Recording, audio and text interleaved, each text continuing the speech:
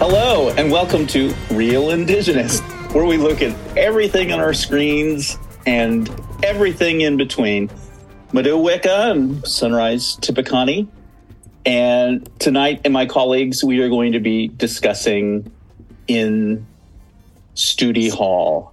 We'll talk a little bit about our favorite Studi performances, our least favorite performances, and probably talk about things that we didn't get to when we talked to Wes, right? So we talked to Wes a little bit about the Billy Bean series that he wrote, some of the highlight of his performances like Ronnie Bodine, Dome of Heaven, Mystery Men. So we'll see if some of those pop up this evening. So yeah, it's just a chance to kind of catch up with some of the highlights and maybe the other areas of our own relationship with Wes Studi on screen. So, without further ado, my co-hosts can introduce themselves.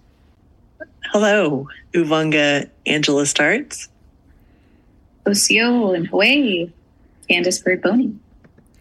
His Jay, this is Noetta Harjo. Great. Well, let's get into it. Does anybody feel like they've got a Wes Studi performance that really sticks out and you've got to talk about? A favorite, something that's a highlight? Well, first of all, I would just like to say I was so excited to talk to him. It was like so cool when I first got in contact with him and he said yes. I totally freaked out. And it's just because he is such a role model for Native performers. Mm-hmm. You know, I mean, he started in theater like so many of us do, and now has just become this cultural icon.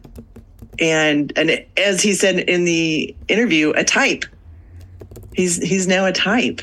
So it's just amazing to me. And I mean, you know, just off the top of my head, my favorite recent performance of his is as the sun in Spirit Rangers. I don't know if you guys have gotten to see it yet, but he is the reason the condor's feathers are black. And it's just the cutest story. And he's so funny in it because he snores the whole time. Oh, you know, speaking of that, a performance that I did not get to bring up to him, something that completely just went was his voiceover role in Soul. Oh, what? Yeah. He's one of the head souls in that Soul world, and really? It was so funny. Yeah, that Pixar movie. Yeah, they had a very diverse cast, and I didn't bring that up because, of course, I didn't think about it in that time, but how great he is with his voiceover work as well. And it took me a minute to recognize him because my now husband, like recognized him first. And he just said, that sounds like Wes Studi. And of course, the souls in that spirit world, you know, they're kind of they're kind of blobby forms. Roy was just like, that sounds like Wes Studi. And I was like, it does, doesn't it? And so we waited for the credits, you know, and sure enough, there it was. And it was just fun to, I can just imagine like some of the freedom you have sometimes, but to go into a voiceover thing, you don't really have to worry about how you present or what you look like. You know, you can just focus on the text, you know, and so, or, you know, in a role like that where they've taken away a lot of things that would distinguish, you know, things that people focus on, you know, as far as like human differences. And here we're just in the soul spirit world. And I had completely forgotten to bring that up because I would have loved to have asked him about that experience. I mean, so distinctive. It makes sense that he's present. And there's so many voices in that film, especially like the moment like the character gets to this place and being introduced to all these souls. They go by so quickly. It makes sense that maybe Angela didn't notice, and that we're also so focused on the animation. Mm-hmm. Yeah, but he's the same way for me in Avatar. Like his presence is like really resonates beyond that character. You know, I'm not sure I like the film so much, but the fact that he was present and like just the nature and the quality of his presence It's really comforting. Yeah, I mean, it makes sense that he's going in more into voice work, whether it's like reading text or in animation. I have to say that my favorite performance of his was Ronnie Bodine, just because after seeing him for so long as, the stereotypical Western, what do you call it, leather and feather character, it was great to see him in a more modern role, a comedic role where, he was his playing opposite of children. He for the whole time that I've been seeing him, because when you grow up Indian and poor, you don't always get the cable TV when everybody else does. So there was a lot of stuff that I hadn't seen growing up. But of course, Dances with Wolves was a staple in our house, and I'd seen him in The Last Mohican. So he was very stoic, very aggressive character, and so to see him in a different light, like Ronnie Bodine, was just, for me, was like, oh my gosh, this is hilarious. I just absolutely loved it. It's almost like seeing your dad act silly for the first time, So that was probably one of the first ones that I think that I really, as soon as I saw it, I was like, I need to find this on video. I need to get this and have it, like, keep a copy and show it to my nieces and nephews, because I think everybody would really enjoy it if we could find it. I don't even know if it's available anywhere, but I think we know somebody who would have a copy. Yeah, I think we do too. Tully, if you're listening, I need a copy of that short film, please.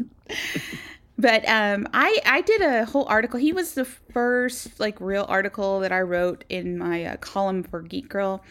And the title of it is Wes Studi is More Than a Tolkien Indian. And I was talking more about how many roles he did do that didn't fit the leather and feather persona that he had been pinned into, some of my other favorites, of course, I watched Mystery Men the other day. I hadn't seen that in a long time, and it was hilarious. And then he also played Saget in the video game movie. What was it called? It was like Mortal Kombat, but it wasn't Mortal Kombat. What was it? Yeah. Street Fighter.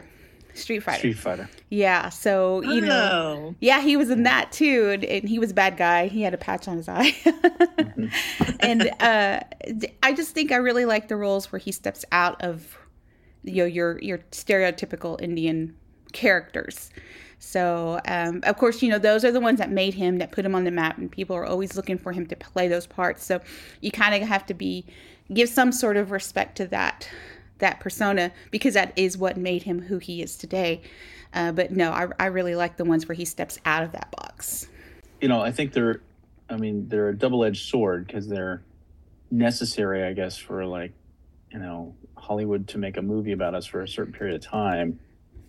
But he's so prominent, and I feel like people really start to recognize him regardless of what the role is. I mean, he wouldn't be in those films like Street Fighter if people weren't taking advantage and really noticing his strengths, and he wouldn't have gotten there without these roles like Magua or Geronimo.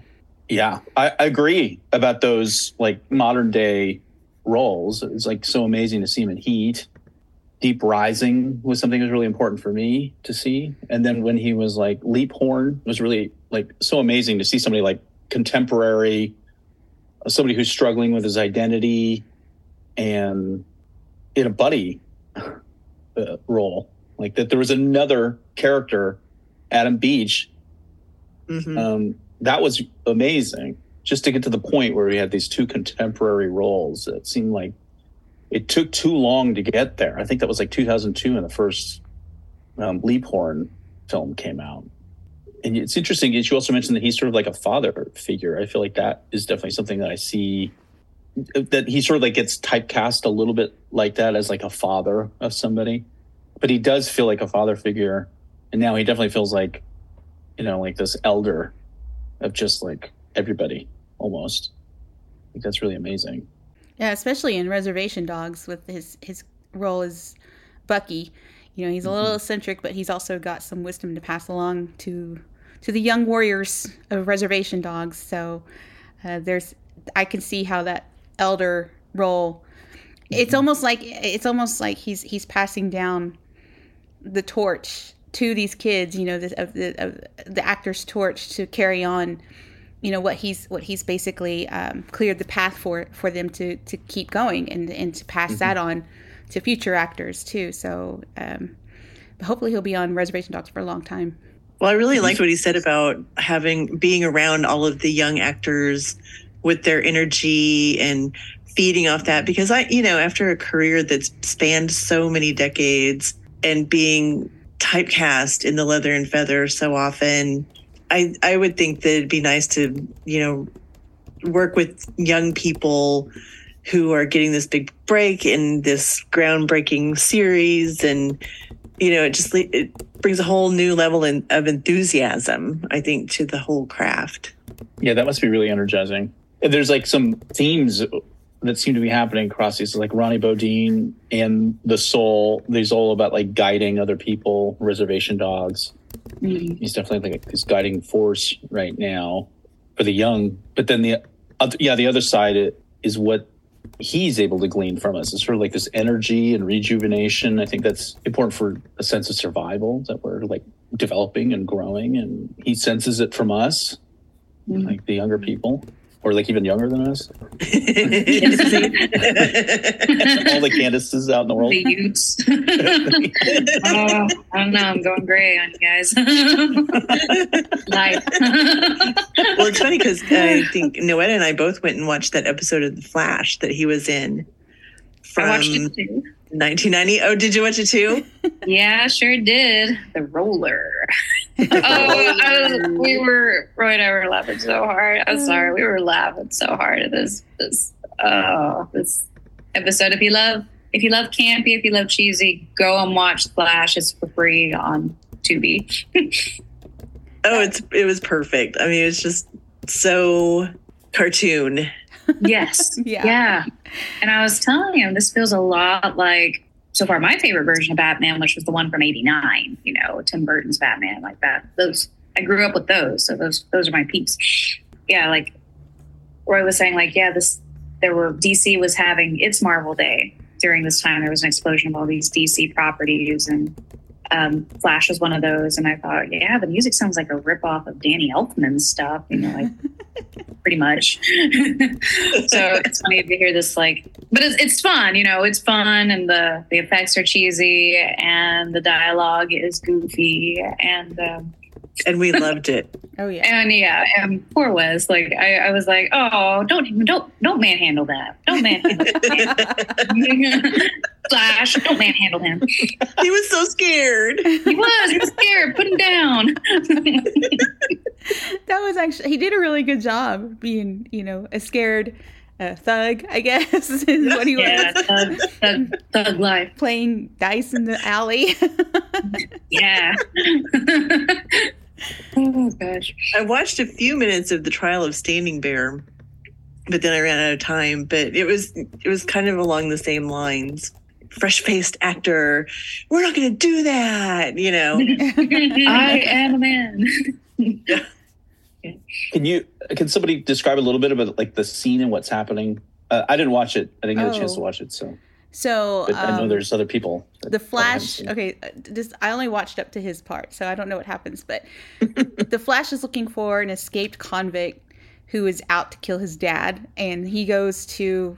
It's like he went to the first group of people in a dark alleyway that he saw, picked up Wes Studi's character, threw him against the wall, said, "Where is this guy?" He's like, "You tell me where he is right now." And then Wes Studi's like, I don't know. If he was like, here, I'd I be served running. time with them 10 years ago. Yeah, and he was like, if he was here, I'd be running away too. And Flash is like, if you hear anything, you better tell me. It's pretty funny. It's so cheesy. It's pretty funny. And he's like, look me in the eye. It's tragic. The end of it is kind of tragic. His dad's best friend gets killed, and his dad feels guilty about it, because I did finish watching it, and it was called Sins of the Father. Mm-hmm. And it talks about how they kind of bungled the whole original arrest. And so his dad's partner kind of paid the price. And there's all this conflict between the Flash and his dad, because his dad's an old school cop that beats everybody up, and the Flash uses science. Nobody believes that science crap. You know, Even though the Flash definitely manhandled people, he definitely rubbed. And the special effects were amazing. Oh, yeah. I'm a big listen fan. for the day. Yeah. Yeah, I guess so. But you have to remember, I'm used to today's Flash series, where it's just a lightning bolt going across the screen there. I highly recommend watching it. Yeah, but disclaimer, like if you are watching it for Wes Studi, he's in there for maybe like a minute 10. And this is a 45-minute show. Just disclaimer, everyone. Yeah. If you're interested in listening to What, it was about 20 minutes in? because they implied that he might see him again. And so I was really waiting for him to come back. Spoiler alert, he did not. He did come back. I didn't think he would. I didn't think he would because he wasn't in the special guest appearances list, but I had hope.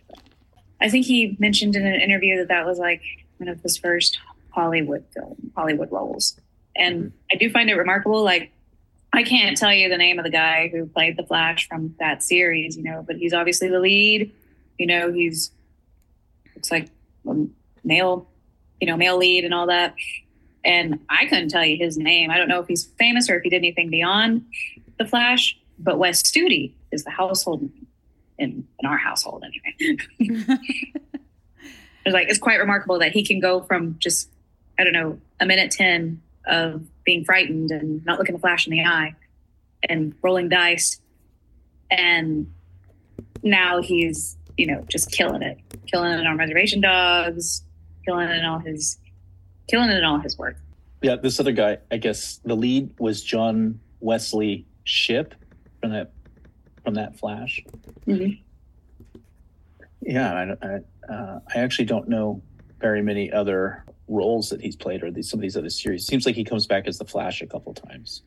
In these other, he shows up in the new one that Noetta writes about. He's like from a different universe. Yeah, and I guess he's also on Arrow and Supergirl. Mm-hmm. Yeah. Occasionally, the same character.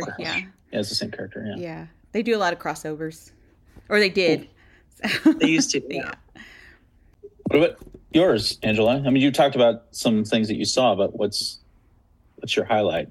I mean, I was trying to think of any one thing, and I don't know. I mean, Mystery Men, I absolutely love just because it's so silly. And in this interview that I watched of his, he said that he just used phrases from the Chinese fortune cookie script that he was handed, and that's where they came up with all of those sayings. Yeah, they were pretty on point. Yeah, they're pretty cheesy. Yeah. I mean, and that he really approached it as a serious, he talked in our interview about believing everything he says. Yeah. And so for him to be able to believe what he's saying when he's saying, well, you have to run with the wolf pack, not with the six pack, and be dead serious about it. I mean, that, that's really remarkable to me. Yeah, and I believe it. Seriously, yeah. I believe that character believes in what he's saying, despite the fact that like Ben Stiller's character doesn't believe him at all. Yeah, and screams at him. But yeah, he's convincing despite the silliness of it. And I mean, that's also important for the other characters. Yeah. Right. Like for William H. Macy, like really believe in him. He really does have an interesting role in that dynamic of that group. And that, way before the Marvel Cinematic Universe or anything like that. I mean, it really, I always like movies where, you have to get the band together. Those are my type of movies that I like. So just seeing how they build this group and how they make it cohesive through his teachings, I think is really fun. Even though he doesn't really seem to have a superpower. None of them really do, though. That's what makes them great, is none of them really have a superpower, but they believe in themselves enough to act like they do, and yeah, that's kind of why I like that film too. So, but I do have an aside. I was reading through his biography, and he was part of the American Indian movement. There was a certain thing that happened in Washington, D.C. that he may or may not have been a part of. Oh, really? But my aunt was working at the Bureau of Indian Affairs in Washington, D.C., when they were overrun by a certain group of people. And one day she told me the story about that. And so it's interesting to know both sides of the story. And I wish I had brought it up with him, but we were way more interested in his cinematic journey. But I just remember Aunt Wanda talking about how they were coming in the front door and her supervisor was yelling at everybody to throw files into garbage bins and throw them out the back. So as the members were running in the front door, all of the people that worked for them, who were also Native for the most part, were picking up files and running out the back so that they didn't get trapped in there. It was just an interesting time in history because a lot of my relatives worked for the Bureau of Indian Affairs at the time, and they're all Delaware and Choctaw. And, they really felt that need to make changes from within, whereas this other faction really wanted to make changes from without. So I wish that we had more time to discuss that with him, just knowing that little bit of history and tying it in with my family members, if he were even there. If he were, allegedly there. That's very interesting. Yeah, I'd like to hear more about all of that. They described about reading, texts like Find Deloria to try and find like quotes. Right. And then he found like more meaning since then. And that implied that he was out being active and he was like, trying to really engage with like the politics of that time. Yeah, it would be nice to hear more about that. On his website, he talks about how that time in his life was a way to channel the effects of the Vietnam War, since he had served over there. So I don't know how much he talks about it, but it would be definitely worth a sit down. I mean, a lot of veterans don't like to talk about that. That is an important period. And like what you're talking about is also something that I feel like I haven't heard about that in a long time. I feel like I remember seeing it in like documentaries, maybe We Shall Remain is kind of like a period where I remember it ending on that. It was hinted at, but Alcatraz is always sort of like the highlight, a Wounded Knee. But that feels like it's also something that, I could see him playing somebody in a movie about that. Like I would love to see, Oh, that would be wonderful. If somebody actually did a Wounded Knee 71 or whatever year it was. That'd be really amazing. Or just like, like the BIA. Be interesting to see, both sides actually. Actually, yeah, that would be really good. I could see a nice thriller, like almost in the vein of like The Inside Man or something, where we kind of see what's happening on the inside, what's happening on the outside. And, I could see him as being, in the leadership role of either side. I mean, he's played both. Right. He's played both groups, people eluding the government and the people working for the government. That'd be really that is something we haven't seen anything of. No, we haven't. Definitely not like fiction. And when it's hinted at in documentaries, it's like a fleeting, momentary statement from like maybe one or two persons and like one image. Yeah. Yeah. Now that we're losing so many of them, it might be safe to talk about. Right. Yeah. I mean, we're, cultural preservation seems like we are always embracive of things that are so far in the past, which we should be, but it seems like neglecting the things that are a little bit more contemporary. What are the things that are happening in the 20th century that we should be retaining, documenting, recording?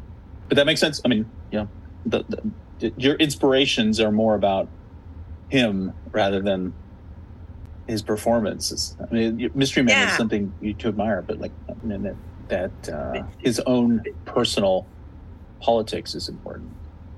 I'm sure. And his journey, his journey. Having started my journey 20 years ago, and just being put in those roles that are very stereotypical, or being cast as Hispanic, and just seeing all of these people that have labored in these pigeonholes, being able to break free and really spread their wings and enjoy being themselves in a contemporary setting is really, it's just really nice. Do you see anything, as an actor that he's doing that you can say is helpful in making those? I think he's really caught on to it with his confidence. He said as he's getting older, he just is kind of like, here I am, take it or leave it. It's me. This is my performance. This is what you get. And I think that that's a really important tool for an actor to walk in the room and be confident. This is what you get, me. And it's hard. It's hard for actors because, like he also said, you want to win people's approval and get their interest. So at the same time, you're balancing that need for recognition with well, here I am. Take me as I am. So it's kind of nice to know that we all have the same struggles with performing. Candace, do you have any responses? Because you are interested in acting, right? As an acting student, something that I key into is, of course, how he discussed his method, which is, believing, and getting into that mind of the character. And I started out. Most actors start out actually in that school of thought. And as I continued my journey, I personally found that was not the way that worked for me. For me, how I approach text and how I approach character development is, of course, you got to read your script. You got to read it multiple times. The way I find my character now is from what's called the outside going in. I find mine in rhythm, text. What's the rhythm of this character? What are they saying? I try to live within the world of that text. And Wes I think his method it's the same. But he's approaching it differently in that he's internalizing that text. But for some reason, I just found that doesn't work for me, because no matter how hard I try to convince myself that I am the character, there's that back of the mind that tells me, no, you're not. No, you're not. But from the outside in, one of those techniques taught me was that actually what I believe doesn't matter. All that matters is I make you believe. So if I can have you believe, then that's truly what matters. What I feel actually does. So that's one of my access points, is through breath, through voice, through rhythm, and cadences of characters.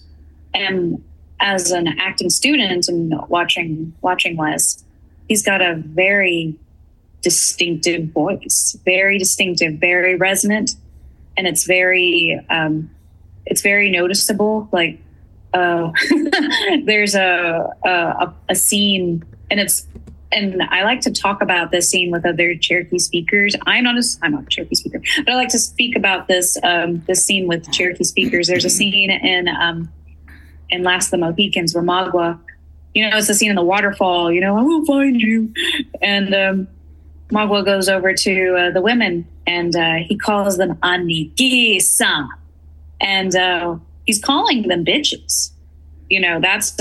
That's a derogatory word in Cherokee for women. And I'm surprised that word exists, because Cherokees were known for being pretty matriarchal. We hold women in a high regard. So it's not a direct English translation of that word bitch, but that is a very, very close approximation. Like, this is, this is Aniki-san, and there's also a part where he's talking about the people that are running from him, and he says, and Cherokee is very tonal. Mm-hmm. It's extremely tonal. If you change tones, you can have a completely different meaning. It's similar to Japanese in that way. So, and I'll ask Dad, I remember asking Dad, what does that mean? And he's hitting those words, very, a lot. And Dad says, he's saying they're out there. He's looking for them. He's saying they're out there somewhere. And so, to me, that's like that's a fun role for me to watch, because I like really hearing him pronounce and enunciate. And you can hear, in his English, everything is said with conviction and confidence. He has that. And, but it's just as equal as when he's speaking Cherokee, and it's fun to me listening to the language and listening to, the musicality of the language. So, as like actor, as a person who studies acting, he's a fascinating study. And actually, if I was going to talk about like one of my least favorite roles of his, and it's not him, he's awesome. But one of my least favorite roles he's in, he doesn't talk very much. and maybe that's the problem with this movie. Maybe that's the problem with Hostiles. There, I said it. Is that he doesn't talk as much in the movie, but he's this chief character, and he plays him, he plays him like a powerhouse, like he does. But what I didn't like was I felt like the movie used his performance to make a metaphor of death. Basically, that's how I saw his character and his family, his way of life. They symbolize death. That's what this movie's about. And every character got like a 3 to 5 minute monologue. Every non-native character, every white character got like a 3 to 5 minute monologue of being able to stare into that camera and tell us, the audience, very intimately what they thought about death. And Wes didn't get to do that, but I will say he did go out literally in a blaze of glory. So that was something. But anyway, no, that wasn't Wes's fault. I just felt like, well, beautiful performance by Wes.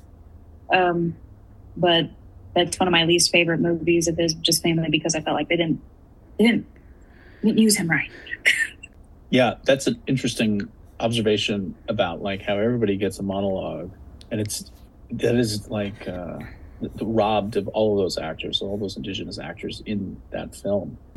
It is unfortunate. But also on the other side, I don't know if this is an argument for the film necessarily, but that casting of him is an example of like how important he is. The fact that he is like becomes representative of indigeneity, I guess.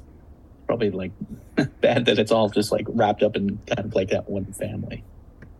But I think it just speaks to the strength of his legacy as an actor. The fact that they cast him has to be Wes. And he is strong in it, despite the fact that the dialogue is so minimal. It's really reliant on his ability to be present because of all the things that he's doing that's non-vocal. And he is, like, you just mentioned, like, his vocality is very musical, and like that has a really clear revelation of his control over tone. And that makes sense what you're talking about in terms of language. And I feel like that's present in all of his roles. Just like he's very clear about tone, and that comes across regardless of the language that he has to speak, whether it's English or any other indigenous language. And then also just like as a performer, I feel like being able to control tone really, I think, is what makes him so strong whenever we see him, or whenever he enters a room, or whenever there's just a reaction shot and there's almost no dialogue, and it's all about what he's doing to breathe, to physically, rhythmically move through the beats in a scene. I feel like not all actors pay attention to those particular elements. And maybe it's because indigenous actors are always put in a position where they're not able to vocalize all the time, and we have to make it up in these other areas. But like, this is where I think a lot of his strength is. And, you know, like, so minimal moments in Heat, but he, like, I notice him.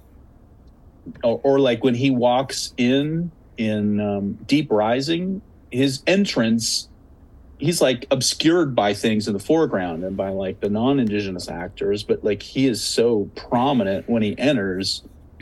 You realize that this character is somebody you have to reckon with, and it's important as an antagonist but it's just like all based on the control of like his rhythm of movement into the scene, his demeanor, his vocal tone, the way he's responding, and it's just so commanding. And it seems like that's happening in almost all of his work, where he is backgrounded or non-vocalized. And then when he does vocalize, it's like those things are added on to like these other amazing things that he's doing. Which is really interesting because he's not a big guy. He's right. very... Physically, he's not a big guy. You know, when he showed up on set for that PSA, we were all just kind of like, oh, we thought you'd be taller. He seems tall as Magua. I love all the camera shots of him. Yeah. They're like down low, you know, so he can stand up super tall. And I'm just like, wow, he just looks so tall. He's not. Yeah, he's not. I took a picture with him at Native Crossroads when they showed Ronnie Bodine, and he's maybe an inch or two taller than I am, and I'm like 5'3", so... Me too.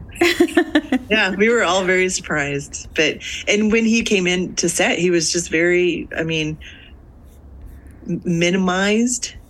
I don't know how else to put it, but like we were telling his son, you know, he just kind of snuck into set, and you know, everybody was standing around waiting for him, and all of a sudden we turned around and we were like, oh crap, he's here. Okay. It was just, because I've worked on sets where, the star, talent is here, and everybody has to scatter and get out of their way, and you just turned around and he was like, oh, hey, how you doing? Hey, let's get started. It's just really very chill, just kind of like, okay, here I am. Let's do this type mentality. Maybe that's why he was wearing a top hat the last time I saw him before the interview.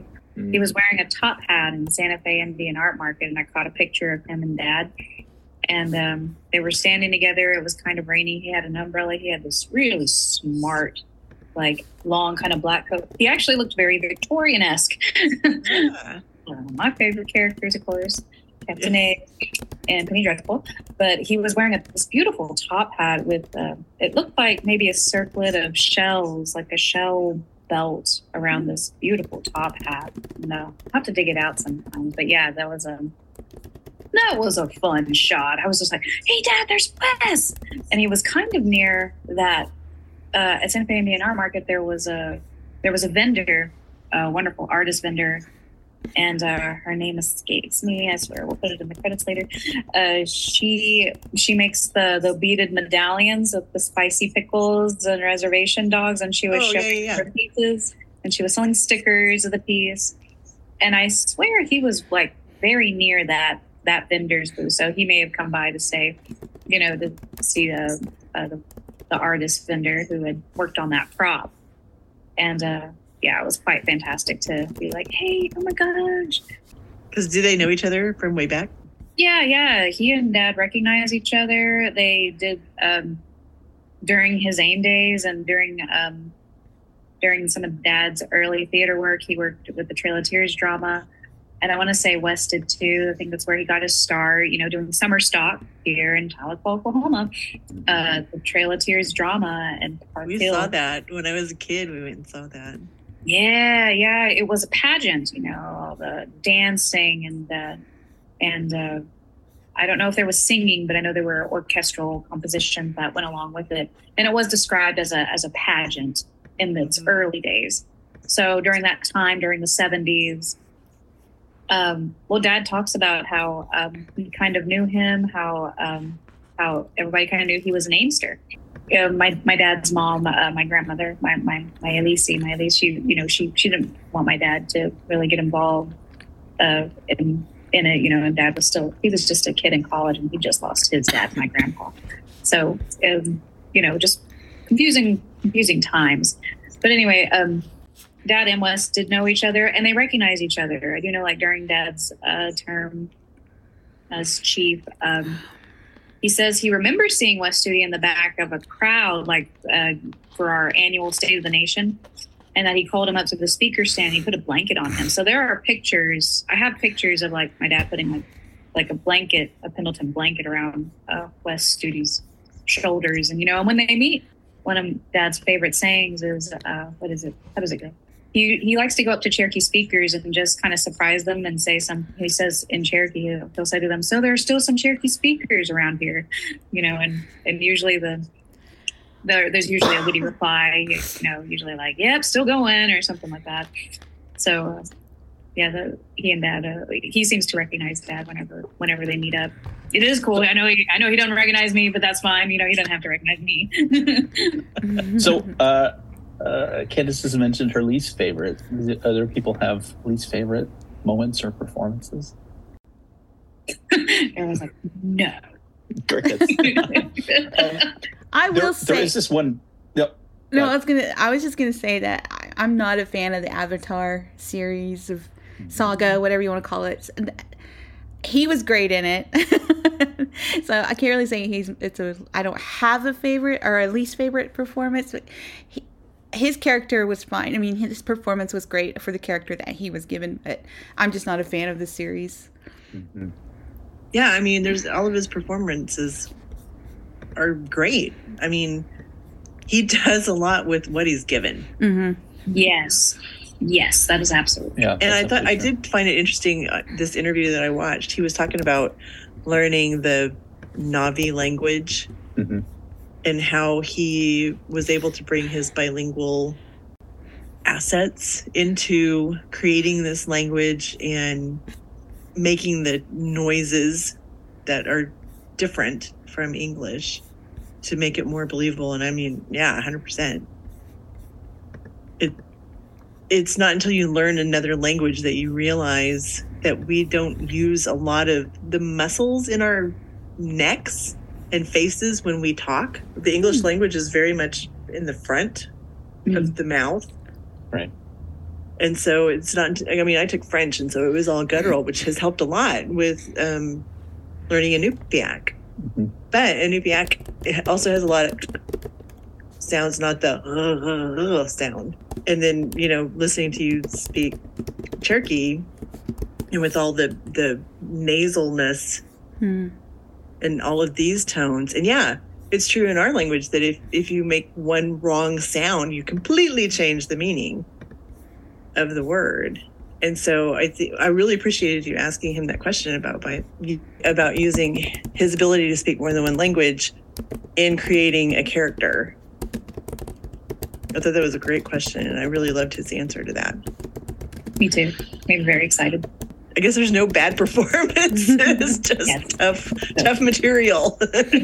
There we go. There's no bad performances. It's just movies that we felt like, well, this would have been better with probably more Wes. Yeah. Right. That always seems to be the case. Always.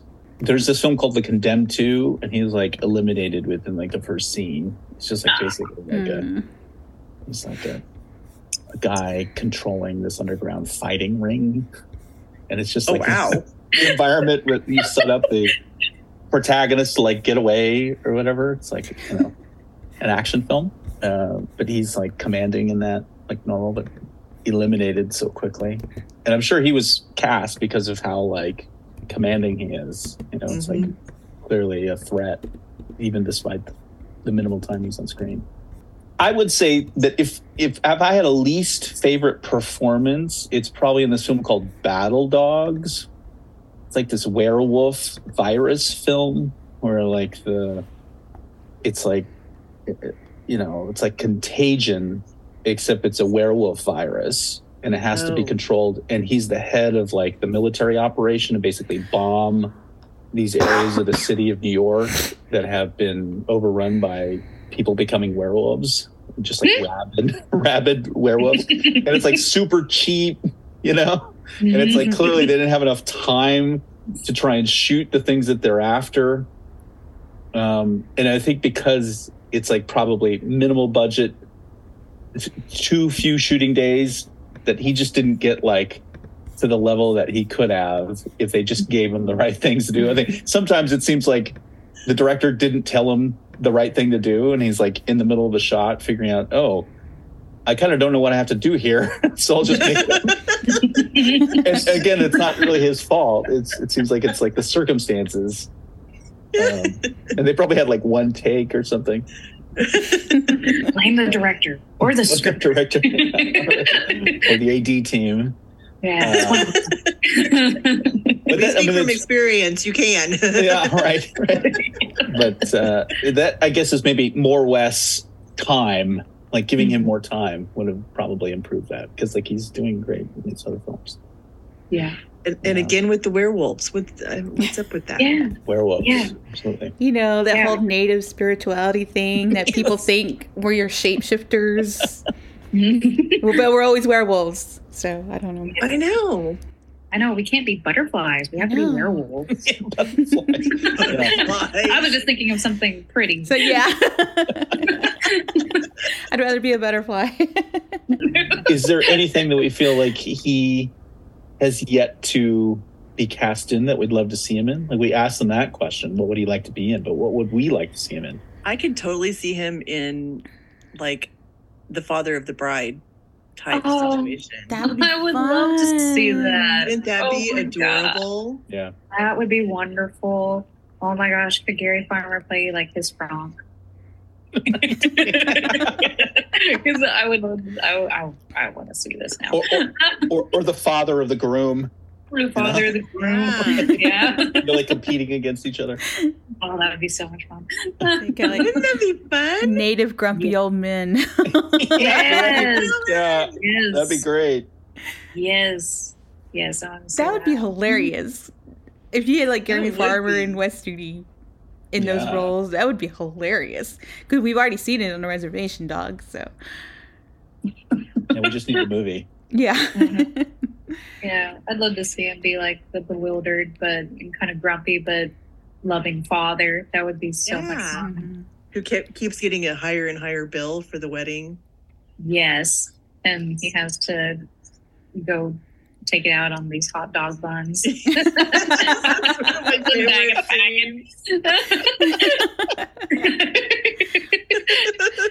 Oh, I just thought of something.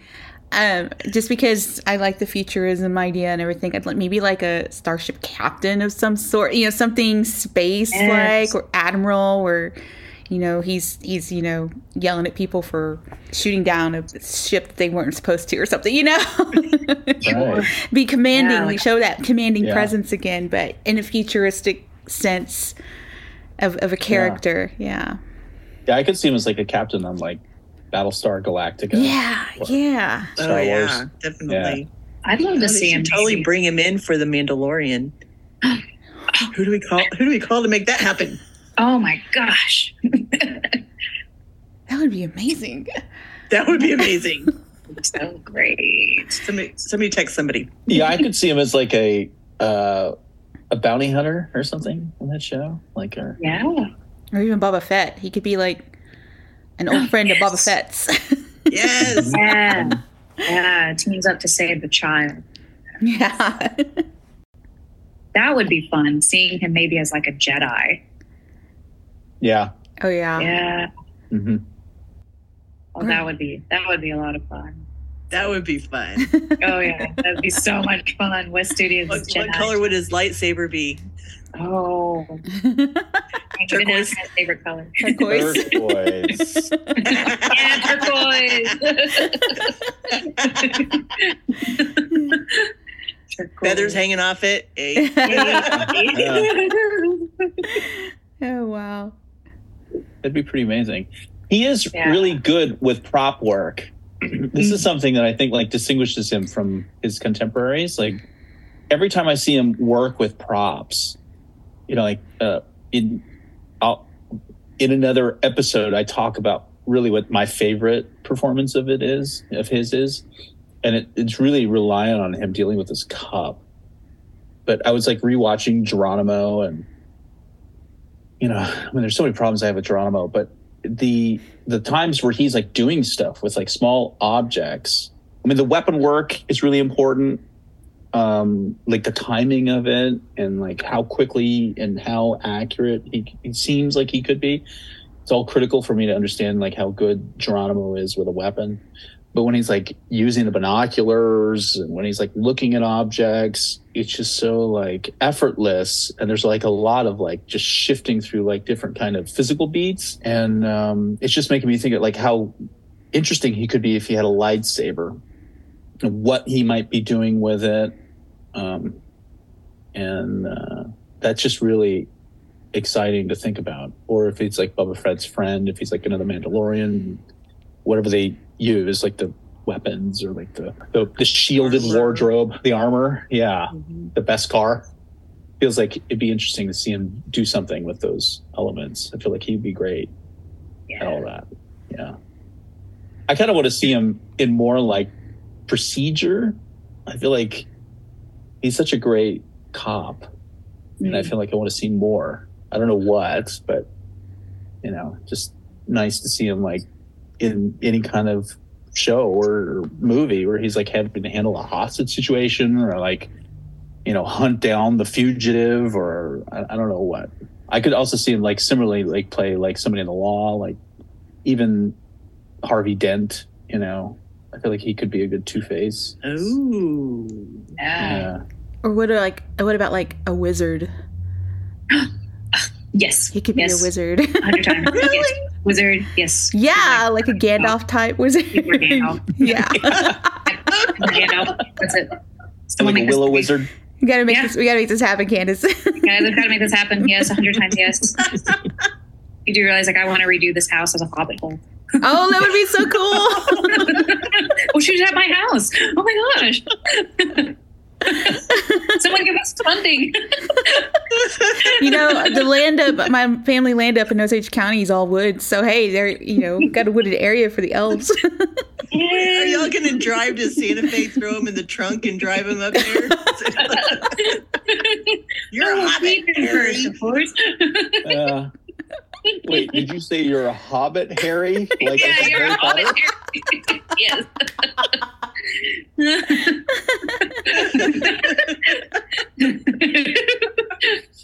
Oh, my goodness.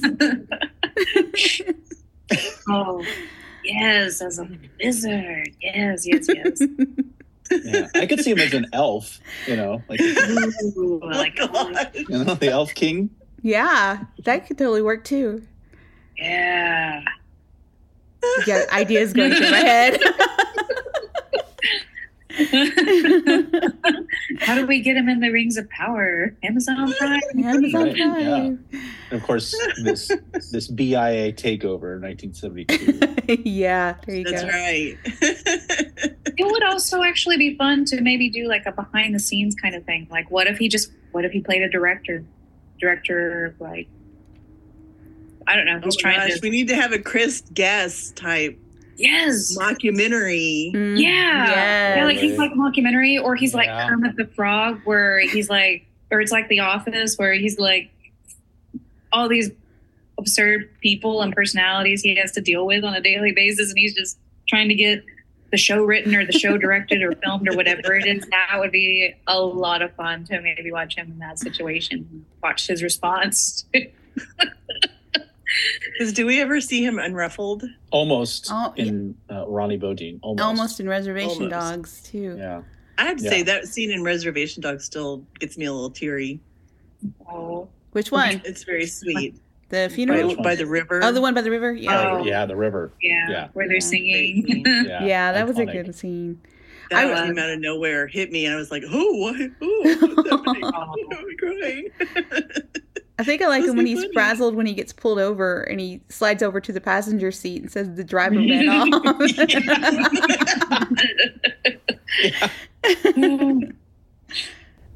Yeah. And again, it's like really relying on it, like the timing and like the physicality of his blocking. Yeah. Amazing. Yeah. Is he a traditional dancer? Does anybody know? I don't think so. No. Well, if he dances, it's not here. Yeah. Could he dance? Probably. Just talking about the physicality, it makes you think. Yeah. It had to be some kind of, I guess being a veteran would probably give you that awareness of where your body is. Yeah. Gosh, I kind of wish I'd asked him about his stunt work. Yeah. That's a very fascinating subject for me. Is coordinating the concept or coordinating the illusion of violence on screen and on stage. Yeah. That's something that's really happening in all this leather and feather. It's so impressive in Geronimo. There's like inclines, and he's got to like ride very quickly on a horse, deliver dialogue in a different language that's not his own, bring up a weapon, and then it's also like got blocking. Like the horse has to turn, such coordination. And then, of course, in the background, it's like a couple layers of like other background artists on their own horses. Mm-hmm. And if any of that doesn't work, so it's like the pressure's on for him to get all of those things right. And it's just really incredible work in that. Mohicans, Keep Rising is like that. The Flash. The Flash. That's the roller.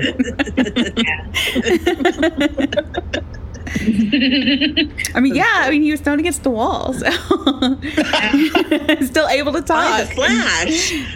And avoid eye contact. So, any last words? Any last thoughts for maybe listeners who haven't experienced Wes Studi enough? Or any last things to think about? I mean, I would say definitely get past the leather and feather stuff and look at his other work. Any suggestions that we didn't mention? Well, even past the action stuff, I haven't seen, what was it, Love Story? A love story, right. A love song. A love song. Okay. Mm-hmm. I haven't seen a love song, but he seemed really enthusiastic about that.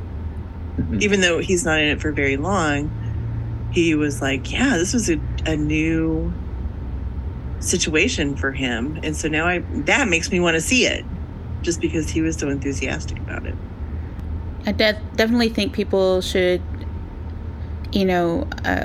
look at his comedic performances, look for those not small, but I guess roles that are different that you would never expect him to be in, like, Street Fighter and Mystery Men, and just kind of see his versatility and see, that he can be something other than, Native American character. So, yeah. I guess I just want to echo what everybody else said, and that's like, there are definitely the leather and feather roles. And he does so much with what he's given, even whenever it's very little. I'm a fan of his comedy work, his physical work, and it's. I'm definitely excited to see what other horizons he has in store for himself, because he seems like a person who he likes to keep doing the new, doing things that he has not done before, and. I'm excited to see, where does he see himself? Like, what other roles does he want for himself? Now that he's like this honored elder, and but he's still going strong, and we still, after being in film for a long time, we still are excited to watch him. So I'm excited to see what else he's got in store. And I also have not seen A Love Song, and I'm definitely going to give it a watch. Yeah, I'm going to echo everybody's statement as well. I will say that people should definitely check out his own Lee Porn version and like the Skinwalkers television movie. I also think he's really good in Edge of America, which is another Chris Eyre film. It's like the basketball movie. That takes place on the Navajo reservation. It's got a really good cast, good female cast. But he's like a fellow teacher to this protagonist who comes to the reservation for the first time, is introduced to the tribe and introduced to like Native politics. And he's sort of like the guy that helps guide him. But he's like constantly throughout that particular film, and I feel he's got a lot of things he can do as like a contemporary character that's not like cast as a trope, maybe, whether it's like procedure or leather and feather, or, like not action. Edge of America, 2003. and his book. Oh, and his upcoming book. Do you know the title? It's isn't it Vindalorios? Oh, right. His audiobook. Okay. The audio his book. audiobook. Right. Yes. Yeah. Sorry. I God meant is, like God is something Red. he wrote. Yeah. Sorry. Definitely check out his like audio work. Yeah. Yeah. Mandalorian. God is Red, I think. Yeah. It's like a couple of them though. I think God is Red is the newest one. He posted about it on Facebook on December 21st. So it's on Audible.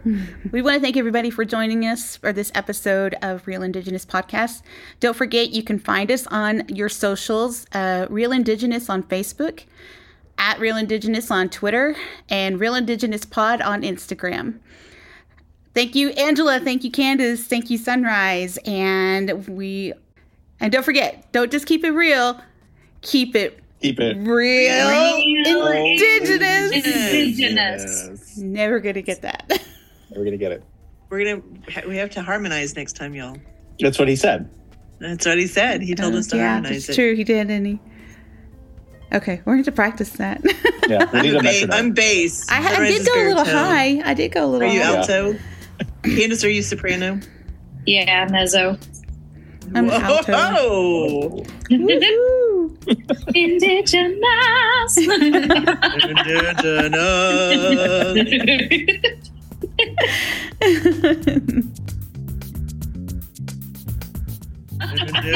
Oh.